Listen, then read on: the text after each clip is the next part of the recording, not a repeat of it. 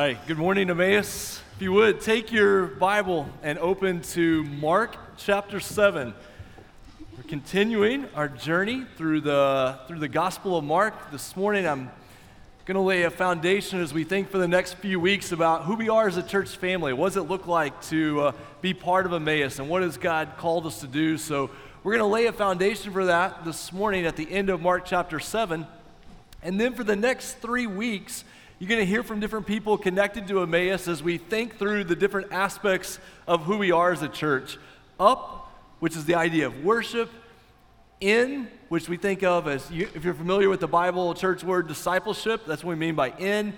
Out, missions, reaching out to people around us. And so if you grew up in church and worship, discipleship, missions make sense to you, that's great. Here at Emmaus, we talk about how we exist to proclaim and display Jesus up, in, and out.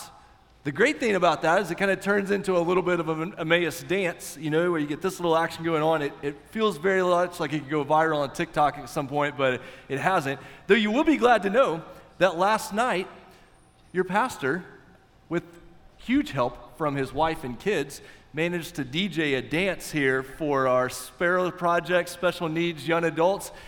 80s dance, it was so much fun. We had a blast last night. And so I can tell you I have no future in DJing after that experience, but it was an incredible night of ministering to those families, caring for them, just the joy of being together. It was a lot of fun. And so I did not teach them the up, in, out dance, but that would have been part of it. As we think about out and reaching out into our community, our church is considering what it looks like to continue to do that, continue to do missions in our community and around the world. And so we put before you a proposal that Kennedy Elihu would come on full time to our staff, continuing to encourage our students and college and young adults, but working also as our missions director. So that proposal is in front of you. If you have questions about that, we have a webpage about it. This evening, we restart our Sunday night services at 5 o'clock. Just before that, at 4:30, if you want to come up to the lobby, I'd love to answer any questions you have about that proposal. Kennedy won't be here, so you can ask me all the questions you want to ask me about that proposal at 4:30. And then Wednesday night, we will have a time that you can meet with Kennedy. She's going to come back and be available for that. So we just want you to know that's in front of us right now as a church family. Speaking of missions, though, we want you to be able to hear this morning from some of our missionaries that we're connected with as a church. So Brian, if you guys would come up here, let me get you a couple of microphones here. I have the orange one, and then just looks like the basic director's mic. So the Welch family, many of you know or have heard their story, but they have been connected to Emmaus for a few years now, and we're serving in Ukraine, but obviously that story has changed. Walk us through that journey, what that's looked like the past year for you guys. Yeah, thank you, Pastor Owen. Good morning, Emmaus family. It's great to be here. For those of you who haven't met us, we are, Brian and Lynna, and are serving university students with the International Fellowship of Evangelical Students, or here in the States, you may know it as InterVarsity, and have been in Ukraine. That has been our home for over 20 years. And so when the war started on February 24th, of course, our lives were turned upside down. So we were forced to leave our home and made our way to Poland, where for the last 4 months we've been refugees, like millions of other Ukrainians throughout Europe. And thankfully, we were able to find housing. The girls were able to continue their school online and finish the year. So that's a little bit of our story, and we've been continuing in ministry there, but also struggling with what does it mean to be forced out of your home and think about life a little differently. And make our way to Poland doesn't probably quite encompass what that journey was like. I mean, it was a hard journey. Something you'll continue to process for a long time. I know. 12 miles of line in the car. Three nights in the car as we waited across the border. So a little bit, a hard journey. Absolutely. One that we will not forget. No, for sure. And will shape your lives in so many ways, and you all as well, I know, continue to shape your life as you think about the Lord. A lot to reflect on. what are you learning? What's God teaching you through this? I know it's very much in process, but just encouraging the church as brothers and sisters in Christ. What's your encouragement? What are you learning? We have been experiencing God very tangibly, and one of the lessons we've learned was that He's faithful, He is good, and like we sang this morning, He is the almighty fortress that goes before us, and the battle does belong to Him. As we were in the 12-mile line at the border between Ukraine and Poland, we spent 3 nights, 3 days, slept in the car, moving very slowly. We thought originally, well, we'll pack for a 1-day, 2-day trip. Here's this much food, this much water. We ran out of all of that on the 3rd day, and we were in the middle of nowhere, fields and fields, as far as you can see, no gas stations, no bathrooms. And all of a sudden, all these residents of neighboring towns that were miles and miles away from this highway where we were sitting, they would make hot meals at home, got in their cars, and drive to this highway where 12-mile long lines of vehicles and thousands of people walking across the border were. So they fed us hot meals, gave us a hot drink, and there was God's provision. When we were in Poland already settling down, we got immediately involved in relief work, buying medicine, medical supplies, food, and sending back to Ukraine. Because hundreds and hundreds of soldiers and civilians are wounded every day. Ukrainian hospitals at capacities, pharmacies at capacity, there are shortages of food, Russian missiles and rockets fly and target civilian infrastructure. So the need is huge, either material or spiritual. We were overwhelmed, we didn't know what to do. We wanted to help, so we would reach out to our friends and supporters, supporting churches, and God would provide all the funds, would provide the volunteers to make those trips. So using this opportunity, I want to say thank you to all of you who've been praying and giving. You've been part of God's work there. How much do you know about next steps? Like where does it go from right now? I know that you're still working out some of that, but what's next step, Ryan, from here? Yeah, we are still working out some of the details. We spent those 4 months in Poland, and then about a month ago came here to the States. We've been planning for a few years now to be back in the States this summer, so that was not a change of plans because we're going to be dropping off Veronica at university. She's going to be attending Wheaton College up outside Chicago. However, those next steps after we drop her off have been a little less clear. But right now we do know the 2 other girls, Erica and Laura, have gotten into a Christian school that's outside Budapest, Hungary. And as a family, when we return at the end of August, we'll be transitioning to Budapest. We still don't know where we're going to live. We have to find housing and answer a lot of other questions about visas and residency and all of those types of bureaucratic details. But our plan is for at least the next year to be based there, so the girls can be in school and have some stability. Lena and I will continue our ministry. Much of it's on Zoom, and from Budapest we can also travel to the countries that we still are able to travel to. And as Lena mentioned, relief work, we're thankful to be in Hungary, which borders Ukraine, so we can still be involved in relief work going to Ukraine and amongst Ukrainians who have fled to Hungary. Yeah. Obviously, we're trying to take 5-day conversation and put it in 5 minutes. What we're going to do is we're going to ask them after the service. They'll be in the Mission Center. One of the things I love about Emmaus, and I try to say this a lot, is one sign of a great church is you leave really slowly. We love the fact that you stick around for so long after the service. Make part of that time in the Mission Center. They would love to tell you more stories and hear more, not just for the purpose of telling stories, but to talk about God's faithfulness and goodness. And so just know you've got an opportunity after the service to spend some time with them and have conversation. In the time we have right now, how can we pray for you guys? What does that look like? Thank you. Please pray for the war to end, for God's justice to prevail. A lot of people are coming to Christ right now. There's a huge spiritual need in Ukraine. May this not stop. May this continue. Pray for our adjustment to Hungary, for housing, for the girls to adjust to a new school, for Veronica, our eldest, to adjust to a university in the U.S. Please continue praying for our ministry. Our call to university student ministry is still as strong as ever, and we want to share the gospel with students in the former Soviet Union. Yeah, absolutely. We're going to do that right now for you guys to be able to pray that. Let's pray together, Emmaus, this morning. Father, we remember that theme that you are faithful and you are good, and that's true regardless of the circumstances of our lives, God, that we experience all kinds of ups and downs, but who you are does not change. And we thank you for that. We thank you for how that hope of the gospel is going out to people in Ukraine, continuing, God, to pray for the gospel to move forward in Russia and those areas around.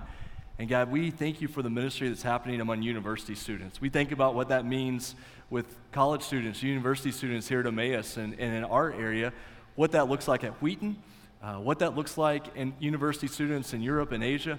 And God, thank you for the way that you've put the Welches there to be able to minister. God, I pray for the family as they go to Hungary, for the girls to get connected and have friendships and continue to grow during that time. And Father, we thank you again for what it means to be connected as a part of the body of Christ around the world. God, you give us the gift of local churches, which are such great gifts, and then you connect us around the world as part of the Big C Church, and we are thankful for that. And so, Father, be with this family in the days ahead, and we pray this in Jesus' name. Amen. Amen. Thank you guys so much. Thank you, Brian.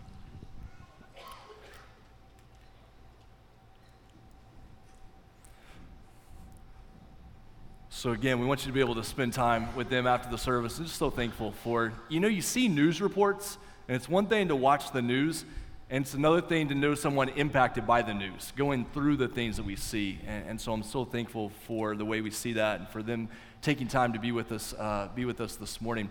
Let me give you a question as we get started this morning. Put a question in front of you. Have you ever asked yourself, where did that come from? Where did that come from? Now, don't send me any emails this week about the preposition being at the end of that question, okay? We're not talking grammar. I'm just trying to express this in the way that we would say it, so I don't need your grammar emails. You know how much I love grammar. But the question of, you say something or you do something and you think, oh no, where did that come from? That's not me, is it? Or is it?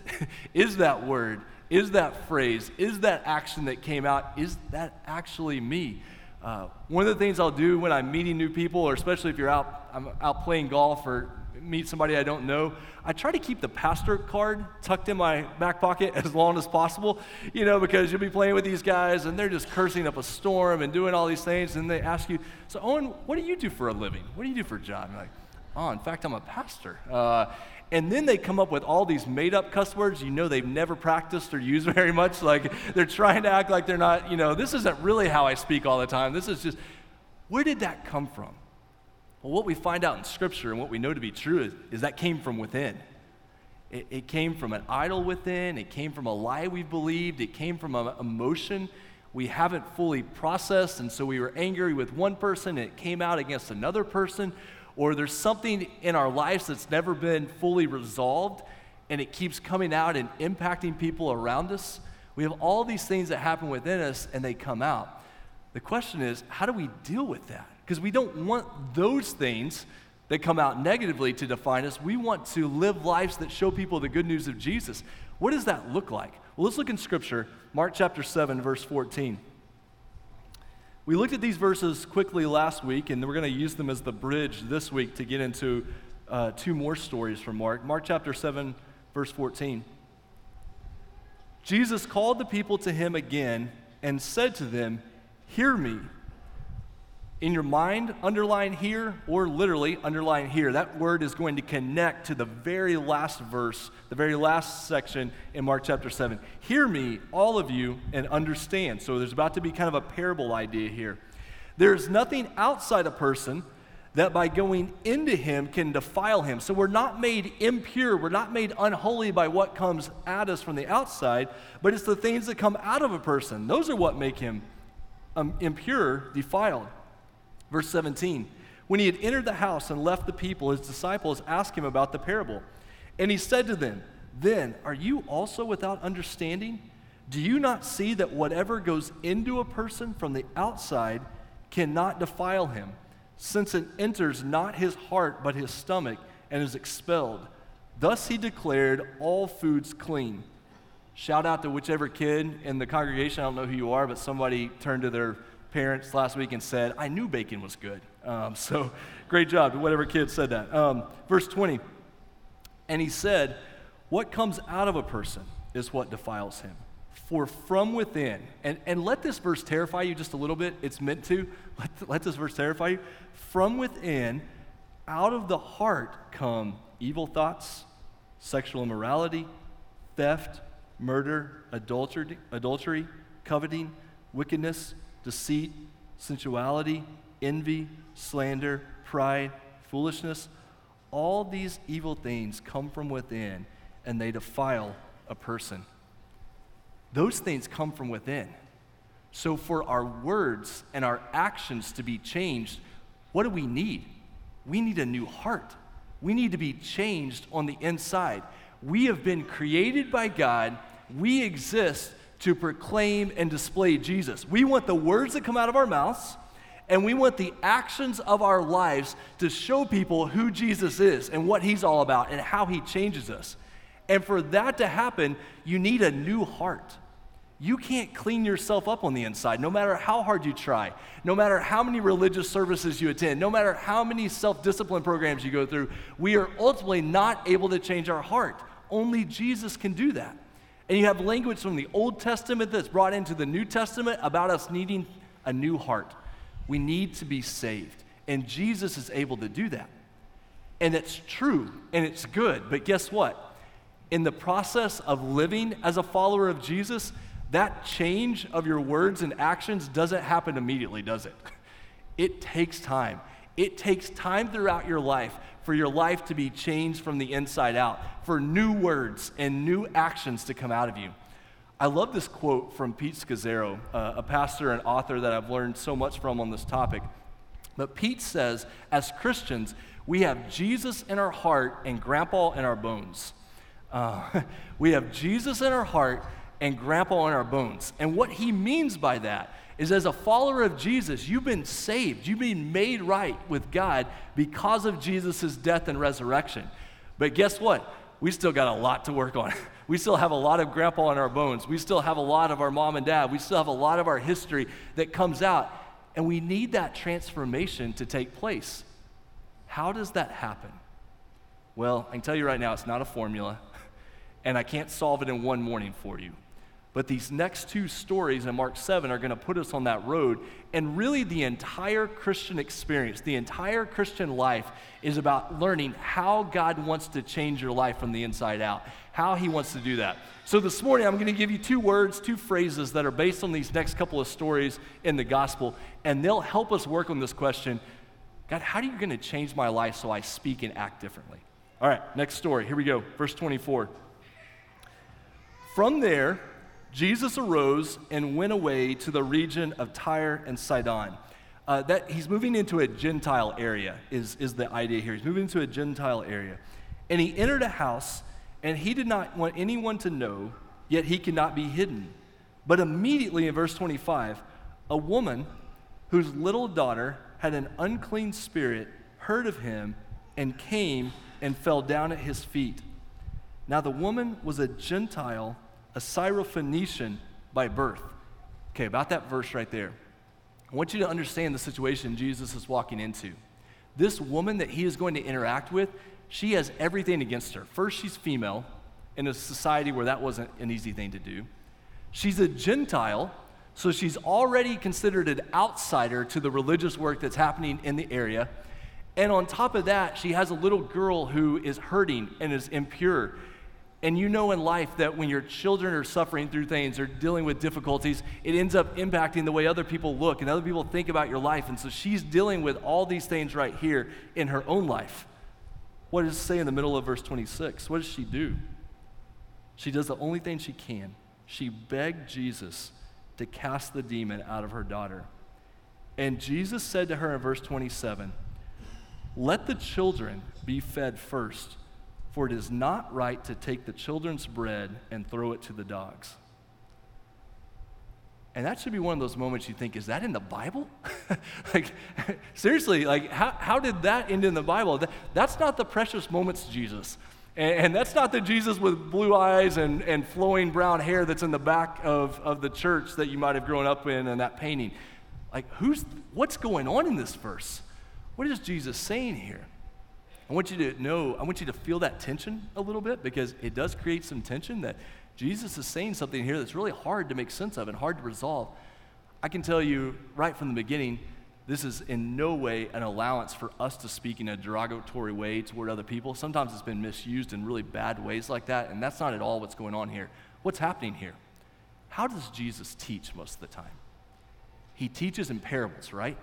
And sometimes those parables are extended teaching, and sometimes the teaching of Jesus, it's a parable that's acted out with someone so that as people watch that miracle happen, or as people watch Jesus interact with someone, they are seeing the kingdom of God explained to them. And so Jesus' interaction with this woman here, the way he's speaking to her, he is setting up a parable here. And the parable he is setting up is this idea that the ministry of God, the blessings of God, if you go all the way back to Genesis chapter 12 in your Bible, the blessings of God were going to come first to whom? To the Jews, and then to the Gentiles. And so he's saying here that the blessing, the bread that Jesus provided, remember he just fed 5,000 people with this miracle of bread, his blessings were going to come to the Jews, and then they were going to come to the Gentiles. How were the Gentiles thought of by the Jewish people around? Like dogs. They were considered low class, not even human in some respects. They were pushed to the side. And so Jesus is meeting her in this type of situation, and he is going to show her something about the kingdom of God. What did she do in reply to Jesus? She answered, "Yes, Lord, you're right. Yet even the dogs under the table eat the children's crumbs."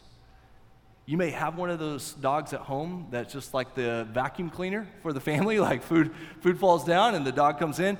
Our dog, for whatever reason, is just obsessed with Skinny Pop. Like that Skinny Pop popcorn that you can buy at Sam's, he will beg till the day is done just to get more Skinny Pop. Like he doesn't care about breadcrumbs, but if you put Skinny Pop in here, Patch would be all about this story here.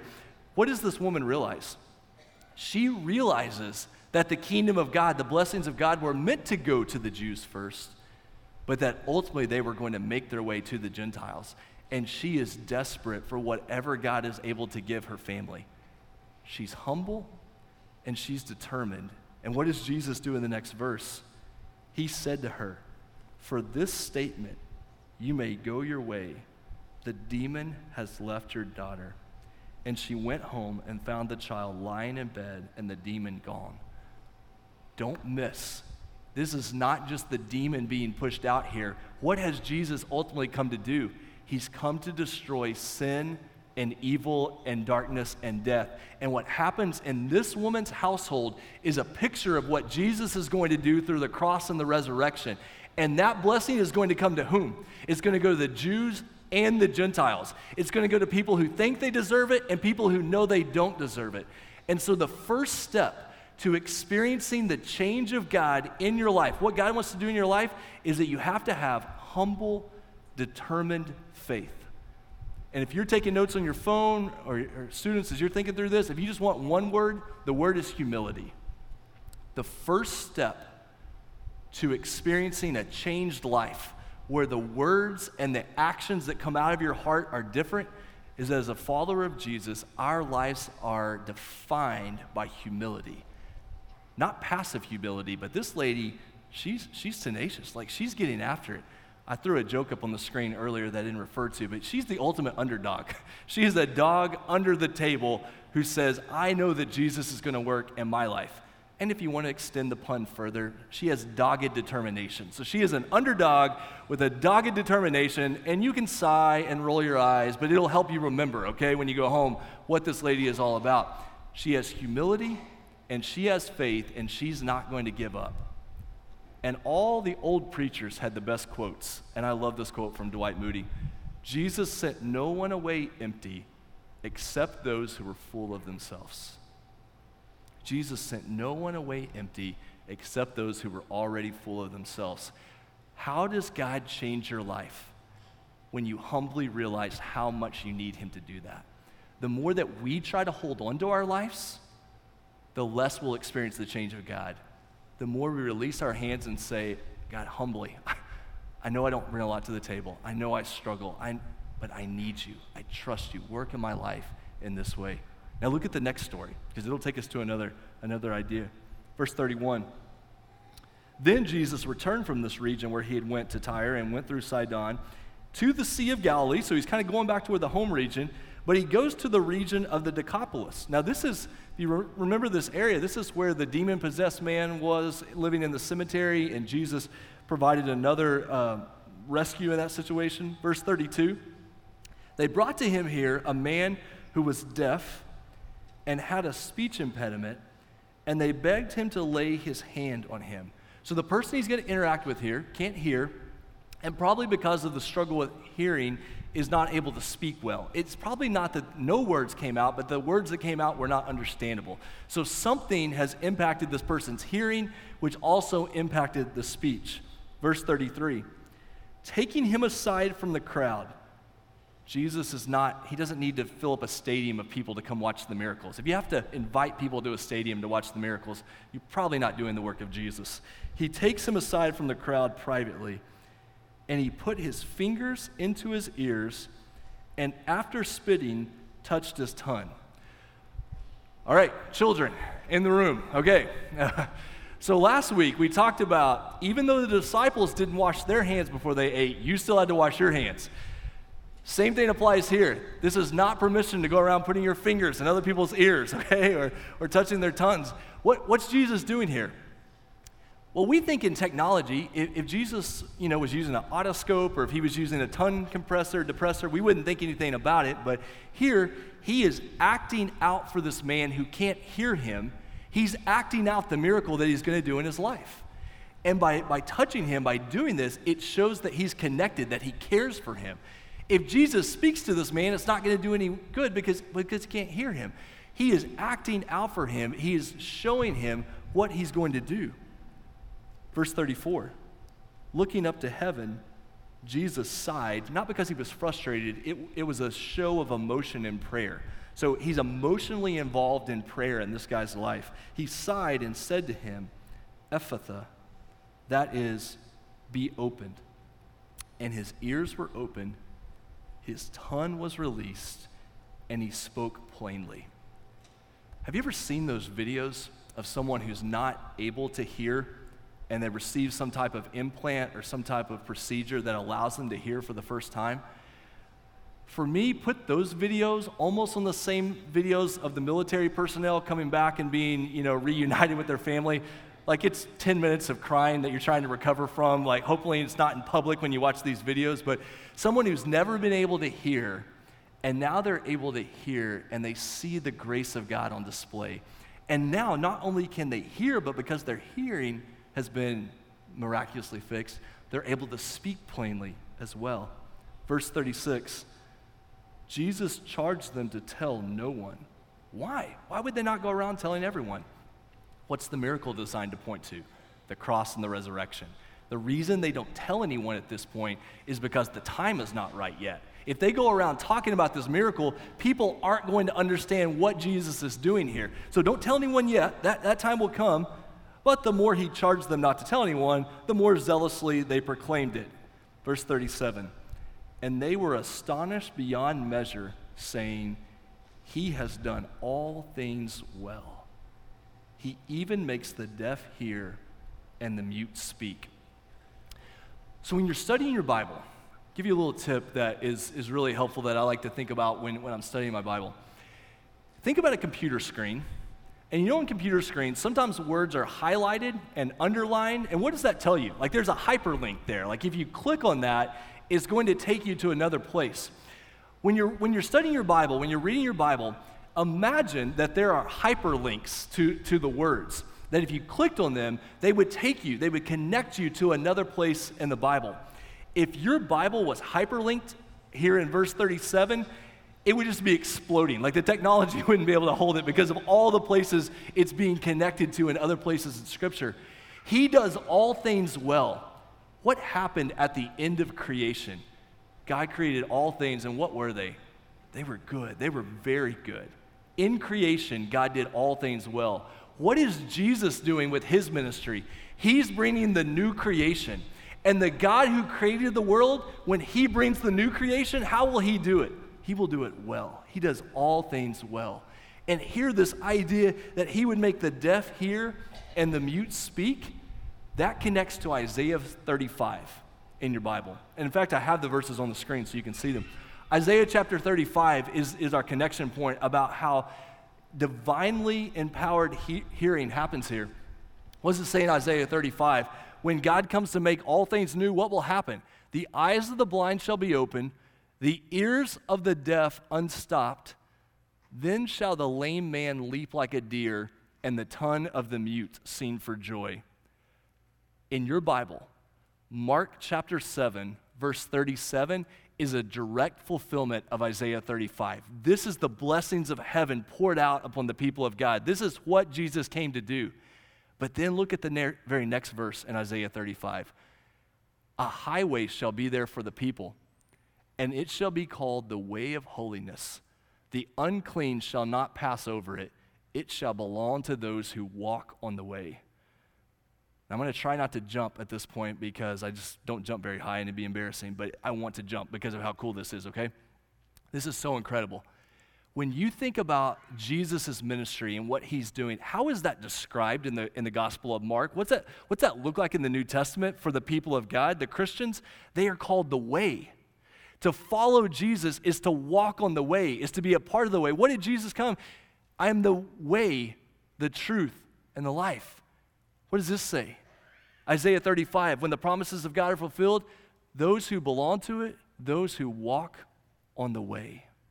Jesus is inviting us to follow him, to experience the life that he pours out.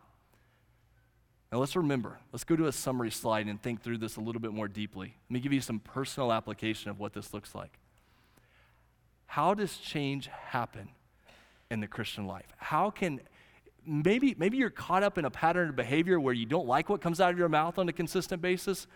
You're really frustrated by some habits that you can't break, or some things that you keep doing that you're like, I don't want to express anger in that way. I don't want to be dominated by lust in this way. I don't want to live my life in this way. I know Jesus is making me new. How does that happen?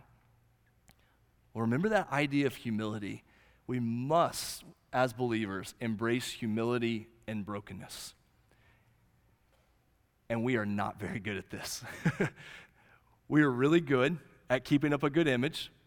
And we're really good at knowing how to come and play church, and we're really good at knowing how to do those things, and we struggle with this idea of embracing humility and brokenness to realize how much we need God and how much we need other people.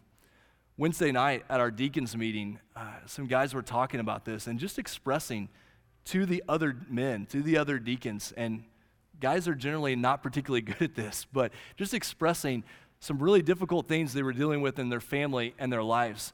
And this gentleman that was sharing on Wednesday night talked about how much God has taught him recently, how being vulnerable with other people will bring healing in his own life and hope to his own life. As the people of God, we must be vulnerable. We must be open. We must embrace this humility and brokenness, realizing that grief and loss are an open door for God to do a really good work in your life when you experience grief and loss. Realizing that there are things in your past, there are things in your family upbringing that you can try to hide, but the more you try to hide it, the less you're going to experience God's work in your life. The more we deal with those things, the more we realize how much we need God, the more we're going to be able to experience the transformation that God wants to bring. Sunday school is a really good first step toward that.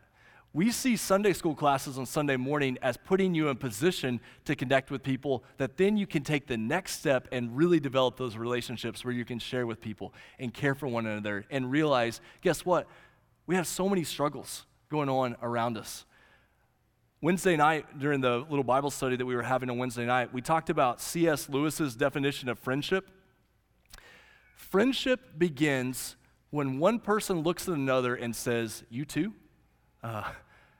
How many friendships begin when you realize you're not the only person going through that situation, or you're not the only person who's experienced that? You look at somebody else and realize, you too, you've been there before. We embrace that humility and brokenness. We have to have this determined, ongoing faith. Christian transformation, friends, it's slow. It's slow, and it's hard, and you have to stay in the game. And what did this person experience at the end of Mark 7?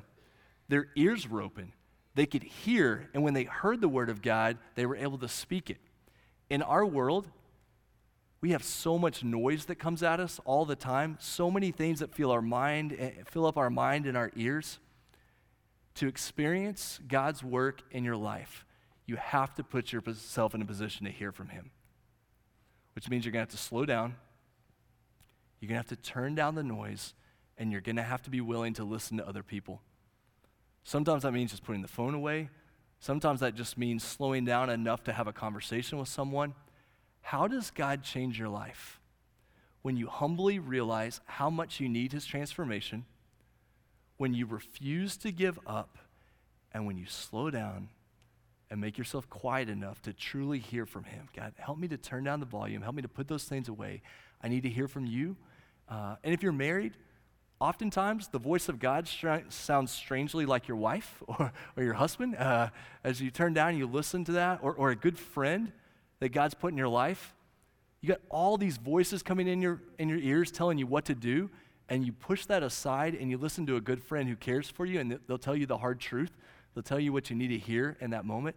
That's how God begins to bring transformation in your life. This week, would you slow down? Have times of quiet. Think about God's work in your life. And here's what I want to do to end this morning. I want to give you a phrase that I hope you will repeat over and over and over and over again to yourself this week. And it's the phrase from Mark 7, he does all things well. If you will carry that phrase with you this week, make a screensaver on your phone about it, write it on your arm. Maybe don't go all the way for a tattoo, but just write it, and ink, but whatever you want to do. Repeat this to yourself. When you get up in the morning, when you go to sleep at night, he does all things well. He does all things well when your life is falling apart and you need his faithfulness and strength and goodness. He does all things well when you realize that every good thing that comes into your life is a gift from him. He does all things well when he gives you a good friend and a loving church and people who care about you. He does all things well with Oklahoma sunsets, with Colorado mountains, with going out to spend a day with a friend and have coffee. He does all things well when he points your life toward the cross and the resurrection. And I can guarantee you he does all things well in eternity. That there is life that goes beyond this world, that what we see right now is not the end of the story, and we have hope not because we got our lives together, but because we turn to him. He does all things well. Would you bow your heads with me? As we wrap up this morning, we're going to sing a song that reminds us that he does all things well. That Jesus is better than anything that this world could ever offer. And that we want our lives to be different. We want our lives to share him, to speak about him, to live lives that honor him. And when it doesn't look like that, we turn back to him and say, Jesus, would you change my life from the inside out? We have to be humble enough to realize we don't have it all together, to reach out to people.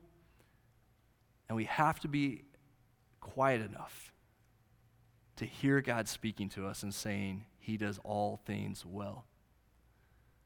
During this last song, as we continue to pray, as we continue to think about this, would you use this song as your prayer, that you believe this to be true? And here in just a minute, as we stand and sing, that you would be able to come to the front and just kneel down and say, God, I need you to change my life. I don't want to speak like this anymore. I don't want to live like this anymore. I need you to change my life from the inside out. Use this morning as a starting point for that. Father, thank you for how good you are. Thank you for these stories that you put in the Bible, stories that are a little bit odd when we first read them, but we see how the Bible fits together. We see the hope that is found here. God, thank you for the reminder from the Welch family this morning that you are faithful and you are good. And Jesus is better than anything that we would ever face in this world. And we believe that he does all things well. In Jesus' name, amen.